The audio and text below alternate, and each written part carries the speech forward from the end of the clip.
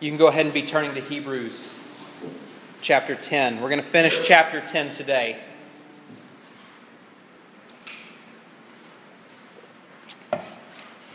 So most of you know this. I work at ETSU. Most of y'all attend ETSU. If you don't attend ETSU or work at ETSU, there's this place right outside where I work. I work in the library. Right outside, there's this big area where they built this teeny tiny little fountain for the space that should have been there. I'm going to move this mic, Tim. So I'm going to knock it over if I don't move it. They built this fountain in this area, and it's called Warchuck Plaza. And if you've been on campus this semester particularly, it seems like I've seen a lot more of this semester. There have been a lot of people frequent Warchuck Plaza and use that as a place where they can communicate with the masses, right?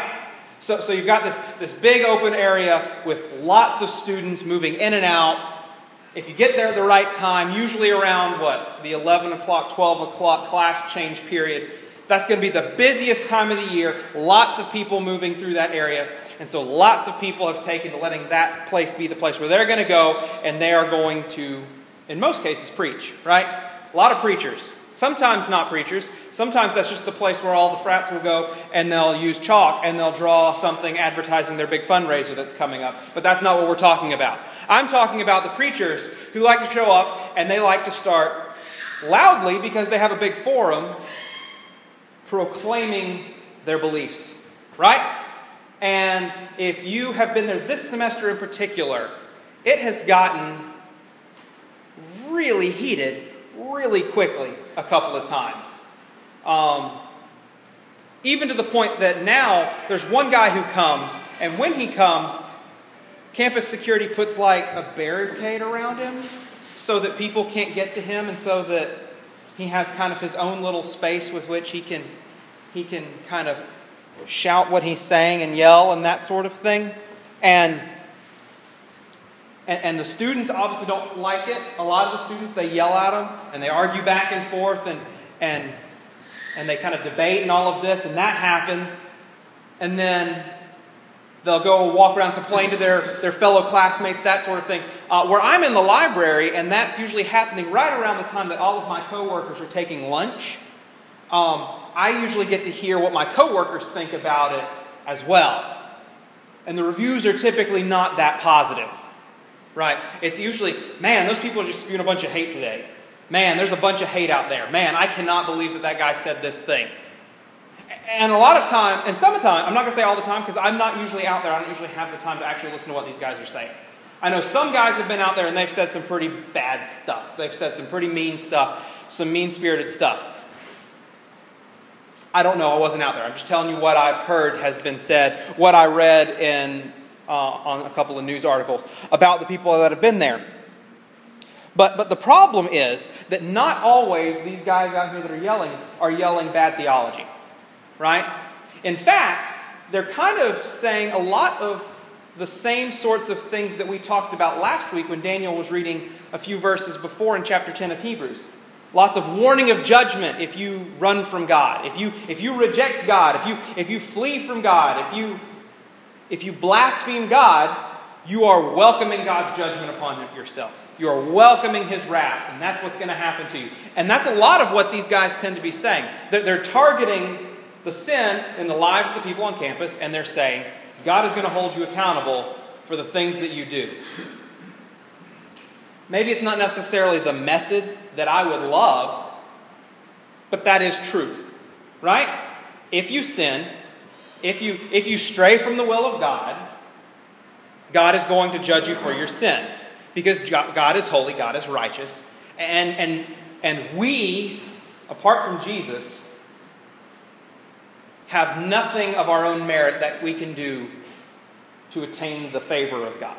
Right. We will be punished for who we are. Because we are broken, because we are wicked. And that's basically what the message these guys are shouting primarily consists of. It's just the judgment. Now, granted, I think that kind of misses the target, which is let's get to Jesus. But they're out there proclaiming all this judgment, and they're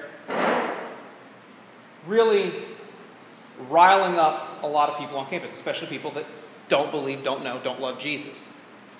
They're going to react negatively to somebody who says, you are going to be judged for the things that you do, right?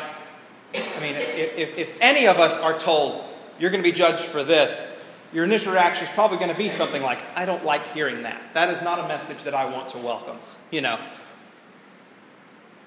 So I'm sitting in my office, usually with my headphones on. If you've ever been by my office, I know Ben has, you'll walk up and you'll just see me with my headphones on in my own little world, trying to ignore all of the things that go on around me. But I still hear when my coworkers are talking. And there's a lot of talk of, man, those guys are out here again. Who are those guys? Why are they saying the things they are? I don't like hearing that. That is so... And then on occasion, I'll be walking with my coworkers as we go past them. They'll be like, man, what is that guy talking about? And I'm sitting here thinking, I know what that guy's talking about.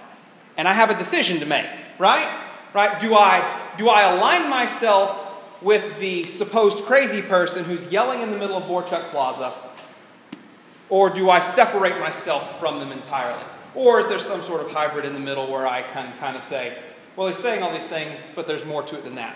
That's probably the step I should take. I typically choose silence because I am a wuss. I think wuss is a good wuss. We'll go with wuss. Wimp, whichever you prefer, whichever you're more comfortable with. But I have to realize that if I align myself with somebody who's out here proclaiming judgment on sin, which I believe in, that I am welcoming the distaste of the people that I work with all the time, right? I have to face the, I don't know if guilt's the right word, the supposed guilt, the shame that accompanies being associated with the mean guy who stands out barricaded and yells at students all day. Right? That is one of the hazards of my job if I am going to side with Jesus. I'm going to be, rightly or wrongly, lumped in with whatever any of these guys say. Because they claim to be speaking from the same book that I claim to be governing my life by. And what we're going to talk about today in Hebrews is a very similar situation. He's going to talk about how if you are going to align with Jesus, not only might you be publicly ridiculed, but you are going to be lumped in with people that have absolutely no love in the eyes of the world. Like they're going to say, you're one of them, and you're going to have to face the frustration that comes with being paired with people that no one in the world likes. Because let's face it, if you go by Borchuk, when the right guy's out there and the right group of people have wandered by, nobody likes that guy. Whoever that guy is, nobody likes him. He's just yelling, they're yelling back, they're not even listening. It is not a debate, it is a shouting match. Nobody likes that guy, which means I have to ask myself, do I really want to be linked with that guy? Because if I'm going to claim Jesus to my coworkers, that's who I'm going to be grouped in with. So where does this leave me? Where does this leave us? Do we find ourselves saying, I need to make sure I separate myself entirely from somebody who is disliked publicly? Or do I need to welcome that? Do I need to welcome being grouped in with them, even though it might hurt my reputation, even though it might make it more difficult for me to make friends with people on campus, with coworkers, or with whoever? Because I'm grouped in with somebody that is genuinely disliked by the world. I mean, you could even ask the question, should I feel guilty instead that I'm not doing the exact same thing that he is, in a sense? Shouldn't I be out there saying the exact same thing? If I think that he's not saying it right, should I not be saying it better? We could all ask ourselves that question too, and we probably wouldn't like the answer that we come up with. Because the answer that we come up with is probably also going to leave us feeling uncomfortable about the state in which we find ourselves. I won't have any friends if I do that. Well, which friends do you want, really? You know, do you want the ones that are going to hate you because you talk about your love for Jesus? Is that really how we should define ourselves? Should we be identified by how well we're received in the world, or should we be identified by Jesus? When people see us should they see Jesus and associate us with who he is. So let's go ahead and jump in here to Hebrews chapter 10. And we'll just go ahead and read the rest of chapter 10. We're going to pick up here in verse 32. And just remember what he was talking about last week, right? The author was in here and he was talking about judgment. The day is drawing near. The time of reckoning is coming. And those people who have fled from God are going to be destroyed. And it's not going to be pretty. It's not going to be good for them because they have rejected God. Then he says this, but, in verse 32. This is a good one. Whenever you see but right after you've had a whole paragraph about judgment, you can probably assume this is a good paragraph. But recall former days when after you were enlightened, you endured hard struggle with sufferings, sometimes being publicly exposed to reproach and affliction, and sometimes being partners with those so treated. For you had compassion on those in prison, and you joyfully accepted the plundering of your property, since you knew that you yourselves had a better possession and an abiding one. This sounds really good so far, right? Right? Okay. Therefore, do not throw away your confidence, which has a great reward. For you have need of endurance, so that when you have done the will of God, you may receive what is promised. For yet a little while, and the coming one will come and will not delay. But my righteous one shall live by faith. And if he shrinks back, my soul has no pleasure in him. But we are not those who shrink back and are destroyed, but those who have faith and preserve their souls. I think he begins by really trying to provide a little bit of relief, because he just had this really heavy paragraph where he's talking about all this judgment. If you go on sinning deliberately after receiving knowledge of the truth, there no longer remains a sacrifice for sins. This sounds bad. This is upsetting. This should be scary. And I would venture to guess that as he's preaching this sermon to the people, or they're reading this letter, that they're sitting there thinking, oh man, is that me? I'm kind of terrified. I don't want that to be me. But he says, but recall former days after you were enlightened. He's like, but let me separate. You've already heard this, right? You have heard this gospel before, and you have received this gospel before. But that word there, where he's saying you were enlightened, that is a similar word that he's used in the past to refer, at least having heard the truth of the gospel. You've in your head, you have understood the truth of the gospel.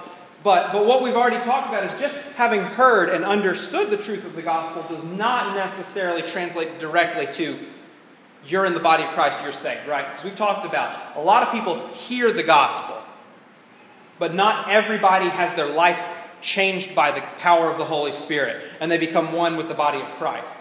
So there's a difference between just hearing, receiving, and actually having it overcome you, overtake you, make you into a new person, bring you back from death to life. So immediately, right after he says, after you were enlightened, he goes on to qualify. What separates you? What makes you look different than the people who have gone on sinning deliberately? Right? And he's going to lay out four ways that they had been tried. Four specific trials that these people had gone through. So we'll pick up right here. Well, I'll go ahead and start. I'll read verse 32. But recall in former days, after you enlightened, you endured a hard struggle with sufferings, sometimes being publicly exposed to reproach and affliction. If I could read today, this would go a lot better. So they faced public ridicule, real persecution, right? But this was something they should have expected. This should not have come as a surprise. If you were here, if you're at CRC when we went through Acts, the whole church has always been persecuted. The church grows best when it is being persecuted. In fact, they should have seen this coming. If you want to, go ahead and turn to Matthew chapter 10. And when you get there, you may hold your place in Matthew, because we're going to jump back and forth between Hebrews and Matthew a little bit this morning. Let's see here. Matthew chapter 10, if you want to jump to verse 16, I'll give you just a second to get there. This is Jesus speaking, and he says, Behold, I am sending you out as sheep in the midst of wolves. So be wise as serpents and innocent as doves. Beware of men, for they will deliver you over to courts and flog you in their synagogues, and you will be dragged before governors and kings for my sake to bear witness before them and the Gentiles. And go ahead and jump down to verse 24. A disciple is not above his teacher, nor a servant above his master. It is enough for the disciple to be like his teacher, and the servant like his master.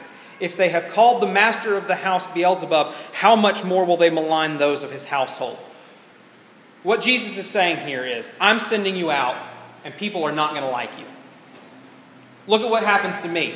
I talk about this new covenant, this new way that God is finally going to fix this whole sin problem, and they say that I'm of the devil. How much more are they going to do to you who just follow me? You're not me. You don't have the political capital that Jesus has built up. You have nothing. So if you claim him, they're going to do so much more. And we see this, right? We see people go out, claim the name of Jesus, just like in Borchak. These people come out, claim the name of Jesus, claim that they follow the Bible, and what happens? They're publicly ridiculed. The Johnson City Press writes articles talking about the riot that they tried to cause in the middle of campus. They talk about the horrible things that these people were saying to innocent students, right? I mean, if you were here when we were going through Acts, what was the primary... This is a question. There's a question mark at the end, so you get to answer this. What was the primary catalyst for the initial taking of the gospel outside of Jerusalem? Say it. Say it. You're about to say it. Persecution. Acts chapter 8. Saul was ravaging the church, and so people ran.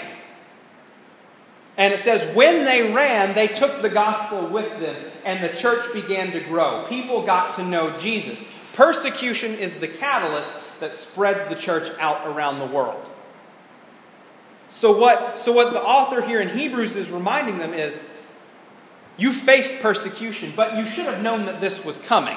Right? Persecution was going to come. The guy that we believe in was murdered for saying the things he did. This is going to happen. And you endured hardship and suffering and reproach and affliction. So that's number one. They faced public ridicule and persecution. Number two, they felt the pain of identification with the church. Right? So we're in verse 33. It describes them as sometimes being partners with those so treated. So maybe you're not being persecuted right now. But just like if I side with the people who preach out at Borchak, I'm being lumped in with these people who are being hated by the people on campus. If you associate yourself with Jesus, you're being associated with his followers. And if his followers are being hated, you're being associated with them. You will lose your... I don't want to say street cred. That'd be so lame. Paul would say it, but I am not cool enough to say that you will lose your street cred. See? You laugh when I say it. I can't say it. I can't say it. What's a really lame way to say that? You'll be less popular. Yeah, you'll lose your social life. You will be less popular. You'll be more disliked because you have sided with Jesus, because there are going to be other people out there who in the world's eyes, make you look bad. And you're going to be challenged, and they're going to say, what are you going to do about this guy? What's your response to the guy who's out here saying that all these people are going to hell? That's a fun question. What do you say to that? It's probably true. And then what does that say? Then you're right in there with them. Then you're in there getting all the public ridicule and everything just like them.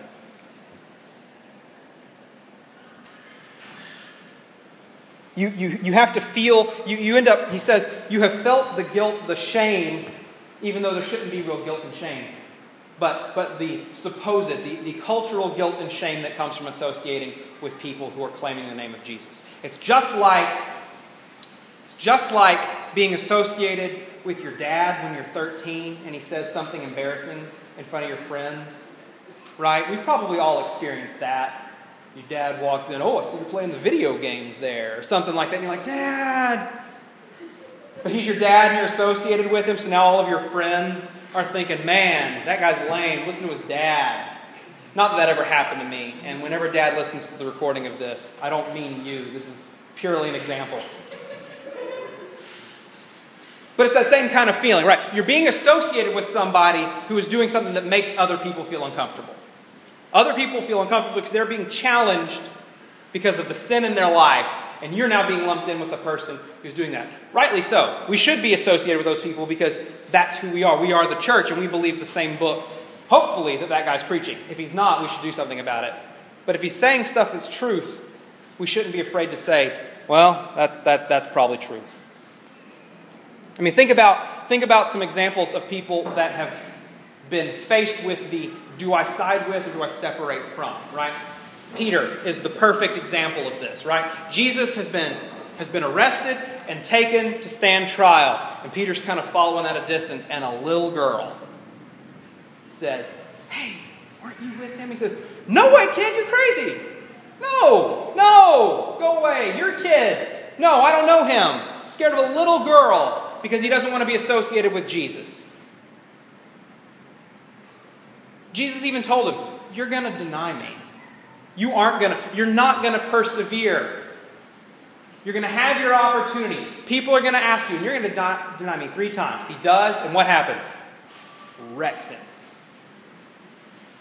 Absolutely wrecks him. But we are given a glimmer of hope, right? Because just because he failed does not mean that Jesus wasn't willing to welcome him back, to restore him, and to say, yeah, you did that, but you're not going to do it again. You're going to be my guy. Right? So there's hope for us. So if we've denied our association, if we've separated ourselves from somebody who's actually speaking truth just for the sake of our own reputation, that doesn't mean that all hope is lost. We're not now in this first group where we go on sinning deliberately and there's no hope for the forgiveness of sins. That doesn't by default drop us into that group. There is still hope. Jesus still welcomed Peter back even though he denied him. There's still hope for you and for me. So the author's saying you've faced persecution. You've been associated with the people who faced persecution. And then they were sympathetic. This is number 3. They were sympathetic to friends who were in prison. Their best friends were thrown in jail. If you read Acts chapter 12, Peter was in prison. And what does it say the whole church was doing? The whole church got together and was praying for him. Now, if you read on through the whole story, Peter gets out, and they're like, oh, Peter's at the door. Is he really? No, surely that's not Peter. No, Peter got out. Why? Because we prayed for him. But they had to deal with the struggle of having friends who were taken away from them, put in prison, and they had to suffer through the separation. Think about this. People's fathers, people's mothers, maybe people's children, brothers, sisters were being taken away and thrown in jail because they were associating themselves with the church. Yeah, that's bad for the person who's being thrown in jail. But that's also bad for the family who's left back there. What if it's the father? What if it's the husband who's taken, thrown in jail, and he was the one who was providing for the family? This is yet another form of suffering. When you're being associated with people who are being thrown in jail and you can no longer necessarily make your living, find your food. This is not a good situation. This is not something that we would generally welcome. We say, I hope that somebody I know that I'm really close to goes to prison. If you do, let's pray for that person afterwards. But that's the kind of situation they found themselves in. They were either being persecuted themselves, they were being lumped in with people who were being persecuted. Those people that were important to them were being thrown in prison, or their property was being plundered. That's at the end of that same verse. You had compassion on those in prison, this is verse 34, and you joyfully accepted the plundering of your property, since you knew that you yourselves had a better possession and an abiding one. So their property was plundered. They lost their stuff. Man, they took my Xbox. They took my iPad, my MacBook. They took my MacBook backpack. No, don't take it. No, don't take it. Man, they took my Keurig. I don't know. I'm trying to think through whatever idols we have. They took my pumpkin coffee creamer. Oh, it got real. It just got real. Somebody comes and takes that from you. Somebody comes and takes your car. Somebody comes and breaks into your house and takes whatever that one thing is. That really important thing, that piece of jewelry that was given to you by your mother or your grandmother or her grandmother to you. They take that. What's your reaction? Frustration, anger. You want to get it back. You want to get back at them. You want to make sure. How many of you rejoice when that happens? I would not. I would not. But what does it say here? It says, you joyfully accepted the plundering of your property. This is what it looks like to be in the church. That you joyfully accept the plundering of your property. And I'm going to take a little aside just for a minute. Just while we're talking about this idea of joy. This idea of joyfully accepting something that otherwise should leave us angry or whatever. I want to talk a little bit about joy, because if you were here for prayer night, and I know Daniel wrote a prayer card, and if you were here for prayer night, hopefully you saw that prayer card that just said, pray for joy. We want to see more joy in our lives, in the life of this church. And I think he would say it again, I would probably say it. I think this is one of those spiritual gifts that all of us need to ask the Holy Spirit to give us a little bit more of. Because I would love to see more joy in the life of this church. Not happiness. I'm not saying happiness. We got a bunch of happy people. Right? I want to see genuine joy. So when I say joy, what do I mean? What is joy? Joy is not an emotion. Right? Joy is a gift of the Spirit. You aren't rejoicing over the plundering of your property unless the Holy Spirit works in you to give you a heart that rejoices because you're being lumped in with the church that Jesus is building. And thus you are losing your property. You don't rejoice unless that is put in you by the Holy Spirit. That's just not a natural reaction. If your stuff gets taken, if you're thrown in prison, you're going to be angry, except if the Holy Spirit is in you. Except if Jesus is making you more like Himself. That word joyfully here in this text, when I just went and did a big broad search of every time that Greek word is used in the New Testament. And I'm not going to read all 75 verses that it's in. But I will tell you this. In general, it is associated with ideas like, I found a hidden treasure and I rejoiced because I found a hidden treasure. Or, this person was dead and now they're alive and we rejoiced over that.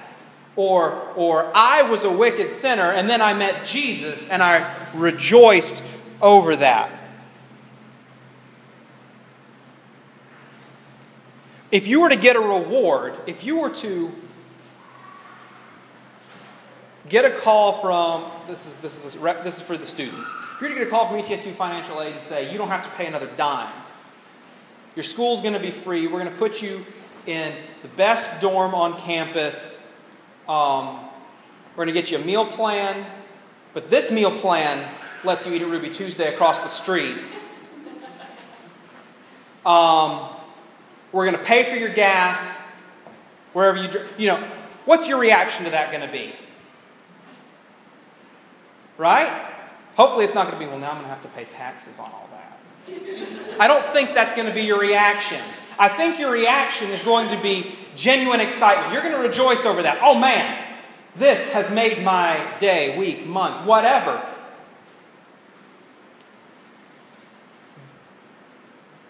That's small compared to what it means to know Jesus.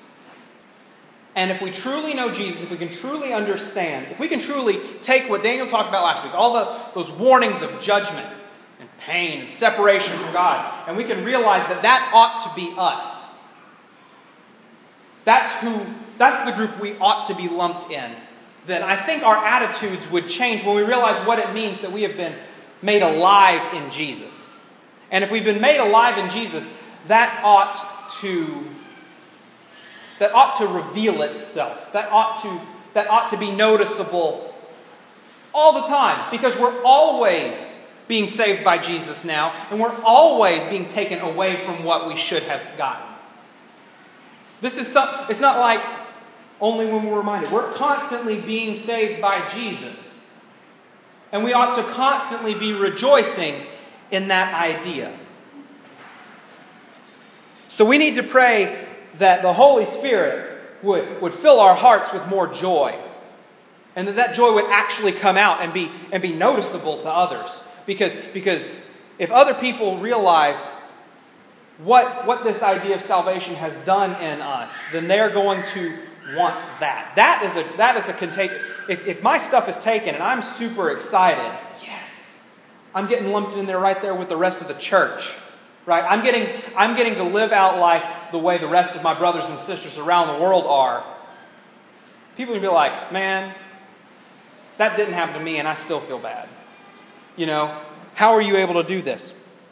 I want us to be more joyful. So what is joy not? We asked what joy is. What is joy not? It's not like manufactured happiness. Like you can probably tell if I come in here on a Sunday morning and I'm having a bad morning and I'm faking it. Right? You can probably tell when somebody's being fake, especially if you're around them a little bit. You can tell when they're just kind of putting... Basically, any morning before 10 a.m. at work, if I smile at you, I'm probably faking it.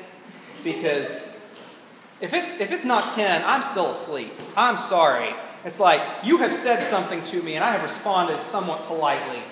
But that is not me. That is the shield that I have put up to keep you from seeing me for who I truly am, which is absolutely not a morning person. Right? But you can tell that I'm probably being fake, probably because I say, have a nice day like this. Yeah, I don't know. So joy is not something that you can manufacture. Right? Joy is something that just springs up from within you. And you can't really be joyful if you're like complaining about work or complaining about school or your study time, or you can't really be joyful if you allow other circumstances in your life to pull you away from the life of the church, right? Like if you're like, I would come, but I'm going to study. I would come, but I'm going to do this. I would come, but I have this one group meeting I have to go to, or I have a lot of work to do, or I have to go to work early tomorrow, and I got to get my 8 hours of sleep in. It's really hard to be joyful when you're letting outside things affect what you do. We should be able to rejoice while we study. We should be able to rejoice while we work. We should be able to rejoice even while we're sleep deprived. We should be defined by we are joyful in spite of all circumstances, because we know that whatever circumstance we're in is way better than where we ought to be. Way better than what we deserve. So where do I hope that we will see more joy manifest itself in the life of the church? Where do I want to see more joy? I want to see more joy in our conversations. Every conversation. I don't care what you're talking about. I don't care if your team lost yesterday, or your fantasy team's going to lose today, or you had a flat tire. I don't care what it is. If you are talking with somebody, you are still talking with somebody as one who has been saved by Jesus, brought back from the dead. I don't care what's going on. That's way better than dead and separated from God. So I want to hear more conversations rejoicing in the goodness of Jesus when we're talking to each other, we're talking to our friends, we're talking to wherever. I would love to hear more conversations about how good everything is. Maybe you're in a situation, maybe you're at work and you really would be in trouble if you tried to proselytize all of your coworkers.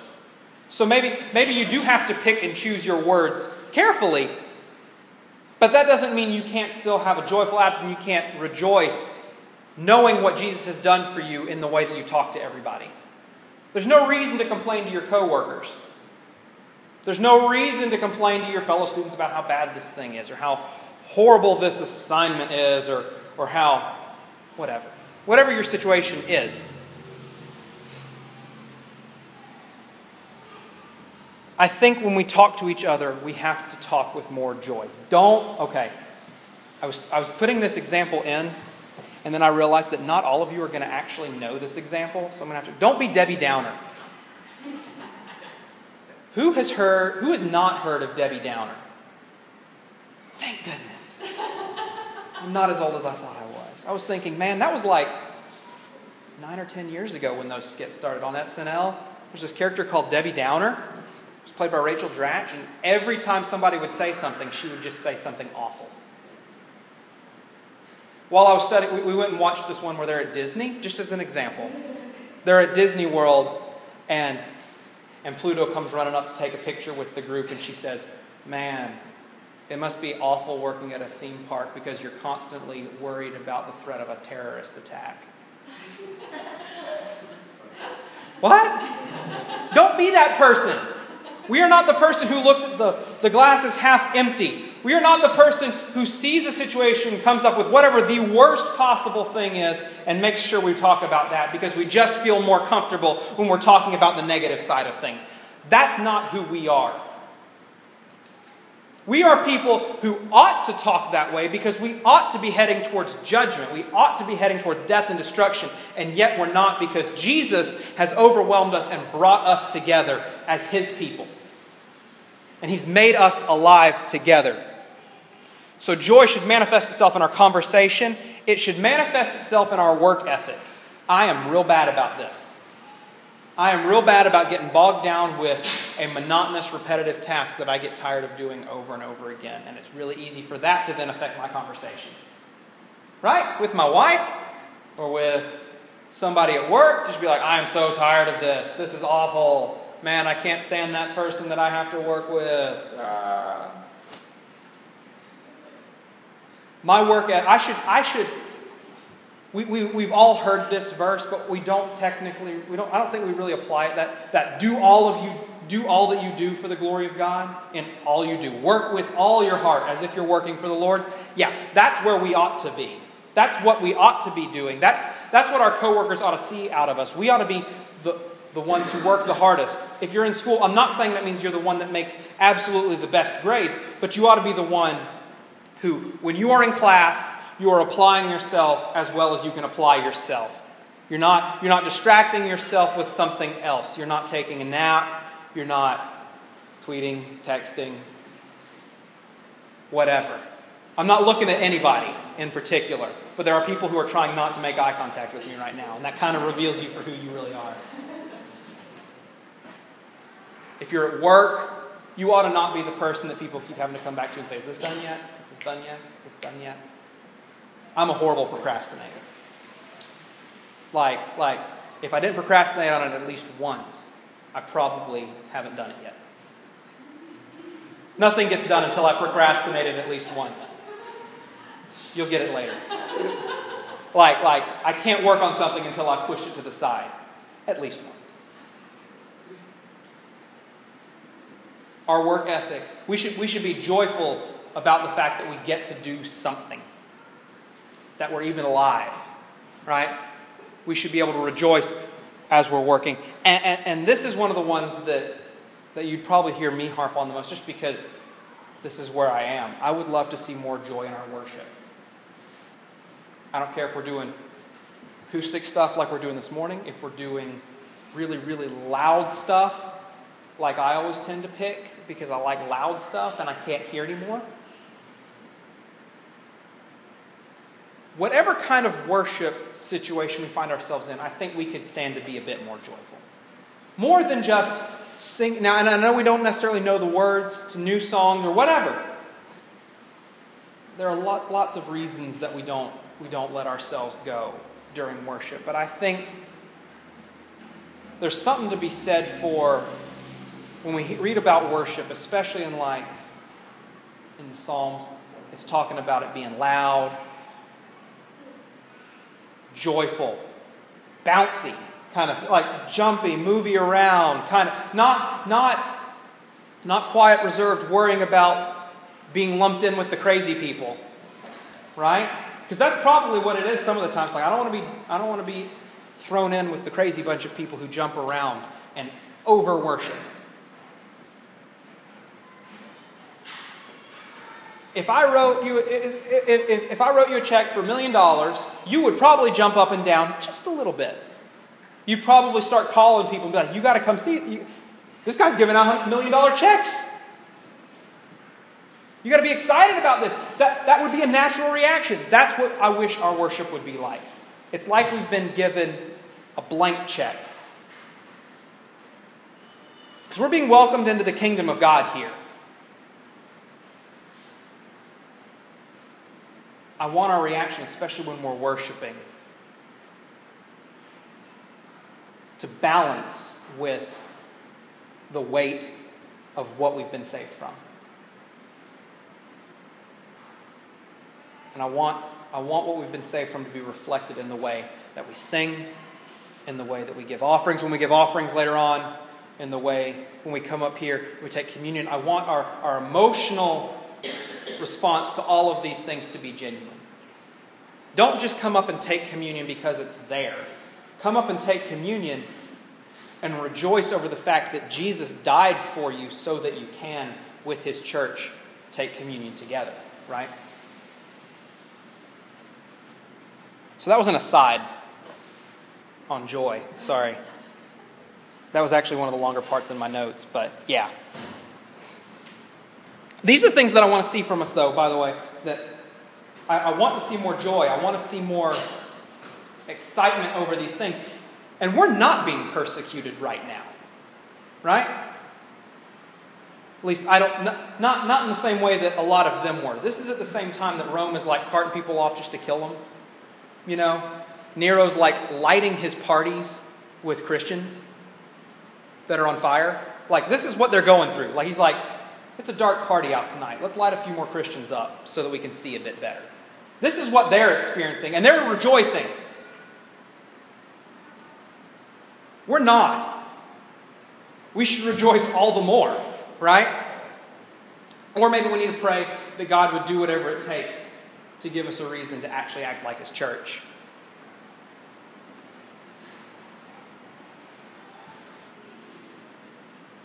We should be joyful all the time because we know that we have a great reward to come. And that's what he says. You joyfully welcome the plundering of your property because you knew you had something better coming. This doesn't matter. Your stuff, your health, your life, your time, your whatever. None of this matters. You've got something. You've got eternity with the Creator of everything to come.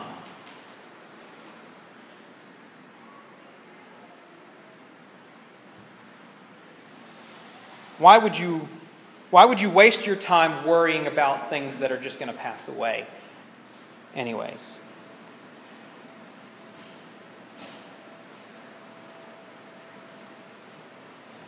And this is kind of the point of these last two paragraphs. The one Daniel preached on last week and the one that we're talking about here today. Is he's trying to set up this comparison. He's trying to contrast these two things. He's saying, there's a day, right? Remember we talked about how he capitalized that phrase, the day is coming? There is a day that is coming. A reckoning is coming. When at that moment, you're either with Jesus or you are not with Jesus. And he wants us as the church to realize what you have been saved from and what you are being saved to. And you ought to rejoice in that. And you ought to not be defined by your relationships with crazy people or your comfort or your stuff. That ought not be what you are defined by. You ought to be defined by you are with Jesus. And the big question, and this is the question that he keeps coming back to, is how do you know which of those groups you're in? How do we know? Right? How do we know? And he keeps saying, those who endure are in. When do we know that we have endured? How do we know that we've endured? Because he keeps saying, you've already gone through all of this stuff. You've experienced all this stuff and you've remained faithful. You guys are enduring. How do we know? You can't know that you are enduring until you have endured. Does that make sense? Like you can't know you got there until you're at the end. And there's actually a Bible that backs this up. I told you to hold your place in Matthew. If you'll flip back over there. Matthew chapter 13 this time.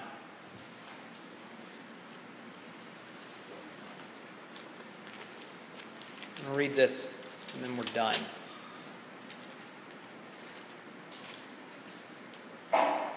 Matthew chapter 13, verse 24 through 30. So Jesus is in the middle of a lot of parables trying to explain how the kingdom of God works. He says, he put another parable for them, saying, the kingdom of heaven may be compared to a man who sowed good seed in his field. But while his men were sleeping, his enemy came and sowed weeds among the wheat and went away. So when the plants came up and bore grain, then the weeds appeared also. And the servants of the master of the house came to him and said, Master, did you not sow good seed in your field? How then does it have weeds? He said to them, an enemy has done this. So the servants said to him, then do you want us to go gather them? But he said, no, lest in gathering the weeds you root up the wheat along with them. Let both grow together until the harvest. And at harvest time I will tell the reapers, gather the weeds first and bind them in bundles to be burned, but gather the wheat to my barn. Okay, so in this example, Jesus is saying you got to wait till both of these things have grown up. Why, agriculturally speaking, did he need to let them both grow up? Does anybody know the answer? Because when the weeds and the grain were growing together, you really couldn't tell the difference. You couldn't tell which one was which. It wasn't until they were fully grown, fully budded, that you could say, oh, that's wheat, that's a weed. It wasn't until the very end when it was truly revealed for what it really was. And at that point, there could be a separation of the two. You'll know that you've endured when you get to the end and you have endured.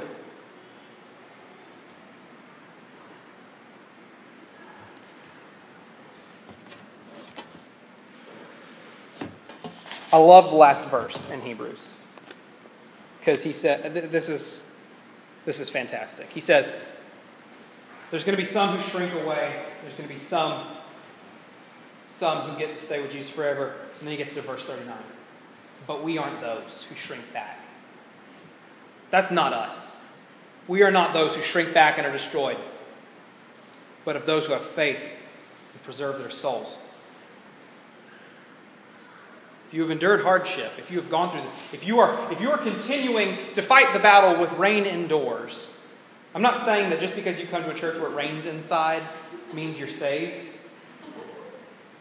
But if you're excited to be here, that says something about what God is doing inside of you, because there's no reason that any of us should want to come to this building for church. And yet we keep coming. Yet he keeps bringing us back together. So I'm not saying because you go to church or because you go to community group or because you read your Bible or whatever it is, I'm not going to say that makes you saved. But the more you're able to look back at your life and say, man, look at all these things that God has brought me through that I should not have wanted to continue on with him during. And yet he has seen faithful to continue to bring me back to himself and keep me fighting forward. That's how you know that you aren't one of those who shrink back, because you haven't. You have endured. And that's where I want us to be. I want us to realize that a lot of us are still really young, and we don't have a long life to look back on and say, look what I've gone through. So we have to realize that probably means we're right in the middle of it, and we've got to continue on. We've got to persevere. We can't give up now, because we've still got a long way to go. And the more we do this, the more we're going to be able to naturally have that joy spring up out of us, because we're going to know even better how faithful God has been to us over the course of our lives. Because that's the cool thing about Him, is He is eternally faithful. He doesn't stop working. Peter gave up for a short while, but Jesus kept working and brought him back in. So I want us to pray as we're praying for two things. One, endurance.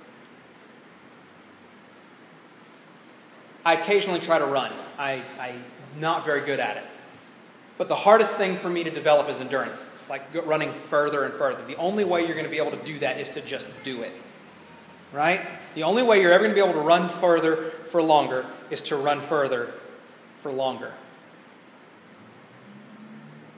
So I want us to pray that we would be given endurance, and that we would be given opportunities to endure, so that we have something to stake our faith on, to say, look, God has been faithful to me in bringing me through this. So I want us to pray, one, for that, and two, that as we are given opportunities, that we can then look back and say, look at what Jesus has done in my life. That we would just rejoice in who He is. That we would celebrate Him and celebrate what He's done in our lives, and celebrate what He's doing in our church. Even when it's raining inside, we can rejoice because we are still the church, and we still deserve judgment, but He is still saving us and bringing us together. Let's pray.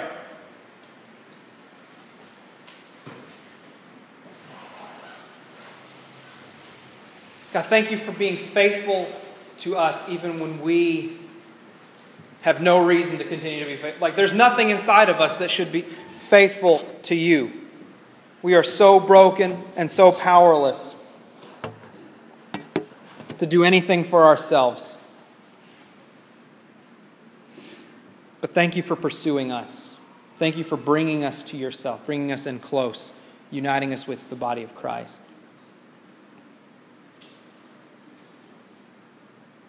God, I just pray that where it is so easy for us to become distracted, so easy for us to take the easy way and not worry about the things of God, and not worry about whatever challenges You may have in front of us, or not worry about what our actual mission here on earth is. That you would give us a sense that we cannot give up. We are not those who give in, those who quit. That we are those who will endure. We are those who will face head on the challenges that living as Christians in this world puts in front of us. That we will welcome those, because we know that You are faithful to bring us through it. God, I just pray that You would grant our church a sense of endurance, that we could continue to fight for You through whatever it is. God, if we don't have anything that we're really fighting through because we're not really fighting for anything, I pray that You would put opportunities in our lives for us to endure. God, we talked about how in Acts, You grew Your church by persecuting them. By whatever means You see fit to grow Your church, I pray that You would do that.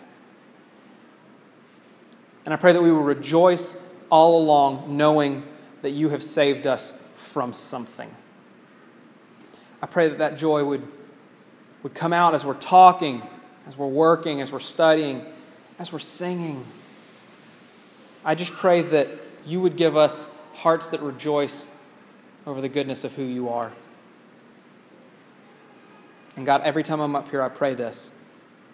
Because God, I know that not all of us know that joy in this room. And God, I pray that You would open every heart to know that joy. That you would fill us all with Your Holy Spirit, that we could see You for who You truly are, and that we could rejoice in the knowledge that You have saved us.